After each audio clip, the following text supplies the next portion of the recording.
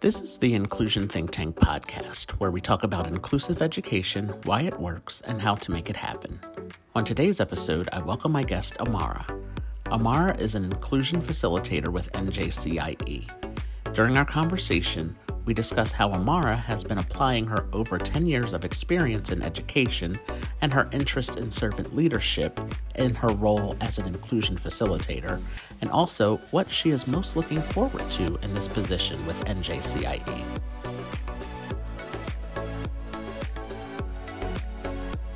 I would like to welcome everyone back to another episode of the Inclusion Think Tank podcast. I am your host, Arthur Aston, and I am happy to welcome my guest to the podcast today, Amara. So thank you so much for joining me for this conversation. Thank you for having me. Yes. I ask all of my guests to introduce themselves and to share some fun facts about themselves. Stuff you like to do in your free time if you have any. And a little bit about your background and all of that. So if you could do that right now, that would be great. Thank you. My name is Amara. I'm a new inclusion facilitator with the New Jersey Coalition for Inclusive Education. I consider myself a pretty feminine, spiritual woman. I'm in my early to mid-30s.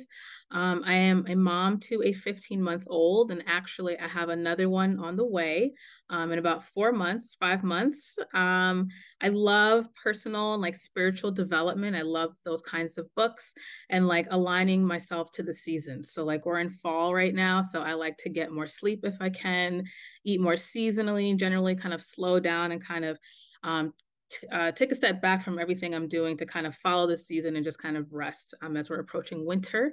And that's here in the Northeast, obviously. I've been an educator for 10 years. I taught in Washington, D.C., where I spent the majority of my teaching career. I've also taught in Maryland and in Florida. I am duly certified in special ed and elementary education, and I've taught elementary school and high school, special ed, general ed, and I was also a reading specialist for a little bit. My college career, I have a Bachelor of Science from Cornell University. I actually thought I was going to be a veterinarian, but that is obviously not the case anymore. And I had an education minor, which is really what introduced me to the world of education. But my mother is a teacher and has been in Asbury Park, New Jersey for 23 years, I want to say. She's close to retiring. And I have a certificate of administration and supervision as well. As you said, I don't really have a lot of free time currently with the little one. When I do is probably reading. Sometimes I like to read before bed or journaling. And I like yoga a lot when I get the opportunity to do that. So that's a little bit about my background. Yay. Well, congratulations for the one on the way. And that's awesome. Yeah, I also enjoy reading and journaling. So when you said that, I was like, yeah, that's really a cool thing to do. I've really gotten into audiobooks the last few years. Listening to audiobooks and doing that right before bed has really been really, really great. Or I can't listen to them in the car. People were like, oh, I listen to audiobooks in the car. I've tried. I've tried the audiobook thing, but I really think my dad is a reader too. So he's just he likes to smell books. And I think I got that from him. So Yeah. it's I need something in my hands if I want to go back and highlight or write notes. And I can't always do that as efficiently with an Right. audio. Yeah. That is the great thing about having a real book, like you said, Yeah. to fold the page back, like, oh, I love Yeah. that. Yeah. Yeah. I think that's really a good time to be able to hold a book. Yes, that's Yeah. nothing beats that for sure. So can you share with us what does inclusive education mean to you? How would you define inclusive education? So for me, inclusive education would mean giving all students, regardless of background, socioeconomic status, race, gender, ability, an equitable opportunity to live out their greatest potential as their same age peers and with their same age peers in their classroom. So for me, I think that equitable piece is really important because that means if we're thinking through a lens of equity, especially when it comes to special education.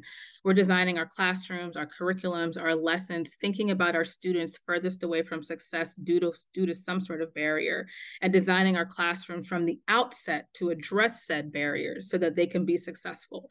But what happens is when we do that, we find all students end up being successful. It's like the handicap ramp, for example. We put them in buildings expecting people, who are in wheelchairs, who maybe might be pregnant, who are in crutches to use those ramps. But what do we see? Everybody uses those ramps, right? Even whether they need it or not. And so I definitely think that we need to think about education in the same way so that we can really ensure that every student has the opportunity to be as successful as they want to be in the classroom. I always use the example of the ramp as, I always do because I'm like, everybody can use a ramp. Everybody can No use a matter ramp. who, no matter what, you can use a ramp. And Yeah. it's like you said, with inclusive education, the equitable piece is the most important part. It's Yeah. just brings everybody together and everybody can learn, and we can learn from each other. You can learn from the Yeah. children who have the disabilities and have those experiences, because in the real world outside of school, when they go on to graduate or go on to college or work in the workforce, they will Mm-hmm. encounter people with disabilities Yeah, that exactly. live. Everybody's out there. Yeah, exactly. Everybody's out there. So you Yeah. will, I think the earlier we can have these interactions and have the students together with their peers, no matter if they have a disability or not, I think the Mm, better, society can be as a whole as they grow to be yeah. teenagers and older and into adulthood. So Yeah. it's Yeah. really, it's so important to start that at an early age, which is, really important. I would add to that that the data supports that, right? The data that we've done within inclusive education shows that all students actually do better when everybody's included, both the students with disabilities and students without disabilities. That everybody thrives and does better and are successful when everybody's included. So, regardless of people's personal feelings about it, the data does support an inclusive classroom over a non-inclusive one. So. Yes, and the data has been the same consistently for 30 years. It's Yeah. really Yeah. it's out there, and it's easy to find the data that support that It is. the inclusive setting is the The way to better go. overall for everyone. Yeah. So, as you mentioned, you are an inclusion facilitator with NJCIE. Can you share with us some of your responsibilities in that role? So far, the biggest part of my role has been working with school teams on a long-term basis to improve their inclusion rates. So I know that I'll be with these schools for at least the next 3 years. These schools have been identified to receive a grant through the New Jersey Inclusion Project. And basically these schools we want to serve as like models within their districts of what inclusive education um, is and should look like. So basically, New Jersey has the worst inclusion rates in the country. We're at about 24% included students. The national average is about 66%, with the goal obviously being 80%. And so what this includes is that I meet with these school teams on a monthly basis for the entire school year, basically educating the team, building capacity of these teams to create a more inclusive school environment for their students. So we do professional development, we do walkthroughs, we do observations, we do modeling. We also do professional development with their entire staff around things like Inclusion 101, things like co-teaching, universal design for learning, anything that would really be instrumental in creating an inclusive environment. We're going to be building the capacity of these school teams to be able to do that within their school environments. And so we also help them with analyzing their own data, thinking about students who they're identifying for special ed and kind of making sure that they're included from the outset instead of having to go back to re-include them. We help them create action plans, analyze the action plans, implement the action plans, and even involve the school families when appropriate to make sure that they're also, considered a valuable stakeholder as well. So that's what my job has entailed. There's also sometimes schools will require like a one-off training. Like I did a training at a school not too far from here. That's not part of my official workload of schools, but they wanted a training on some behavior modifications and accommodations for students with ADHD. So I'll do some of like one-off trainings as well.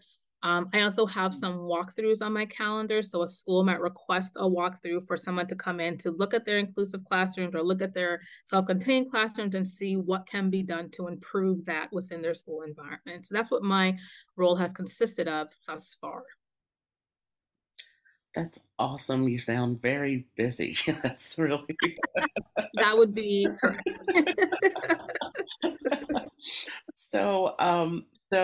when we were planning to record, you shared with me that you have an interest in servant leadership. Mm-hmm. And I did a little research on that, and I found that listening, empathy, and awareness are three of the common characteristics of servant leadership. So, can you share with us how these characteristics can be applied in the world of inclusive education? So I got interested in servant leadership when I was doing my certificate of admin and supervision. It was through Loyola University, and it's a Jesuit affiliated university. And so that was kind of the foundation with which our program was based on. And so for me, I mean, those characteristics are really just part of like a humane, just, equitable society, not just inclusive education. But if we're looking at inclusive education, honestly, and any other societal system we're thinking about, we'd make the jump more readily to an inclusive educational environment because we'd be able to empathize with students who are not included and really think about the barriers that they're facing from the jump, and be able to create our classrooms, our schools, our buildings, our what am I thinking of? Like our social systems from the outset to make sure that everybody has what they need to survive and to thrive. And so just basically, it just means to me that we're really taking a humane, humanistic approach to what we're doing with students in the classrooms every day, and every part of it, from them arriving in the morning to eating lunch to how they're learning the material to interacting with their peers, the behavior systems we use. We would really create really humane, very kind, compassionate classroom environments from all aspects. So it just means that we're giving students what they need in order to survive and to thrive in our classrooms. I had done some work in DC through a program called City Bridge. And at that time, that program was focused on people who were interested in founding their own schools in the city. And we worked with somebody named Caroline Hill, who is the founder of something called the 228 Accelerator. And it was basically a community of practice centered around a theory called equity by design. And I'm bringing it up because something that stuck with me from that training was that she had a theory that we called designing from the margins.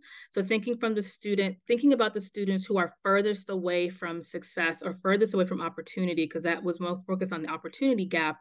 But what can we put in place from the outset to have these students to fill these gaps so that they are closer to the success that is required or that they would like to achieve for themselves? And so for me, it's very applicable to inclusive education because it's the same thing. We're thinking about the margins, students furthest away from opportunity, furthest away from being included, furthest away from being successful in our school environments. What is missing? Why aren't they being successful? And how can we put those things in place to help eliminate those barriers in order for them to be successful?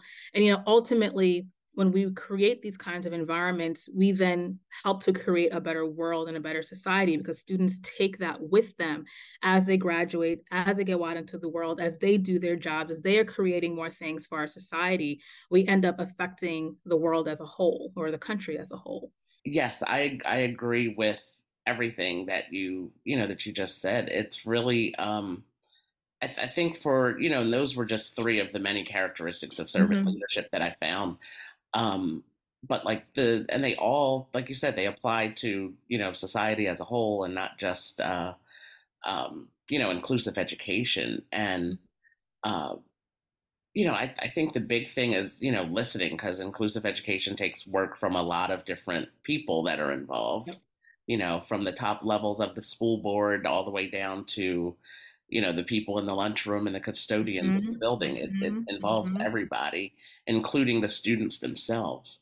Mm-hmm. So, listening and realizing, um, what needs to be done and hearing all sides of everything. I think that's a really big part of it. And then just, having empathy and awareness, that's it's so important. It's like you can't fix what you don't know kind of thing. Exactly. So Exactly. being aware of what the challenges are, can help you arrive at solutions. And, Yeah. so I think those are, really big things for applying, being able to apply this to the inclusive education world. So, to wrap up our conversation, can you share with us something that you are looking forward to in your role as an inclusion facilitator? I think what I'm looking forward to the most would probably be seeing the transformation of the school communities. Um, and I hope it's like palpable. Because like data will be one thing, like to say, oh, we have like instead of 20%, we're at 30%. That's cool. But I also want to be able to like feel it when I walk in the classrooms and throughout the school, like seeing all kinds of students in one classroom working together, creating together, laughing together. I think that would be the thing that I'm looking forward to the most, because ultimately this work is going to require a paradigm shift, and we know that that is really hard to do, no matter what we're talking about. And so, this is going to require for us to look at education in a whole new way. And there are going to be some people who are going to be able to understand it and get with it, and some people who aren't going to be able to, and maybe they'll transition to do something else. But ultimately, as our world gets more diverse, we're going to have to shift this anyway in how we're doing education. And the US, New Jersey, we're not the only ones grappling with this. Other countries are also doing this as well. We have pretty decent data about how other countries are educating all students in an inclusive environment, and they're doing a lot better job than we are. So we know it's possible. And so I think for me, the future of the world literally depends on it, because we want to be able to create a world that works for everybody. And starting at our schools is one way of us to be able to accomplish that. So being able to see that happening, I think, in real time would be the thing I'm looking forward to most. That's great. Yes, it's always fun to uh, know that you're part of making the change and then being able to see the change that has taken Yeah. place. That's Yeah. yeah, that's really really great and rewarding for for everybody to have Mhm. that happen. So, Amara, thank you so much for your time, for having this conversation with me on the podcast, and wishing you the best in all of the things that you're doing. And and I will be in touch with you soon. Sounds good. Thank you so much for the invitation. Oh, you're welcome, and have a good day and a good weekend. We thank you for listening to this episode of the Inclusion Think Tank podcast. This podcast is brought to you by New Jersey Coalition for Inclusive Education, NJCIE. Be sure to subscribe on YouTube, Spotify, or Apple Podcasts, and don't forget to follow us on social media at NJCIE. Until next time.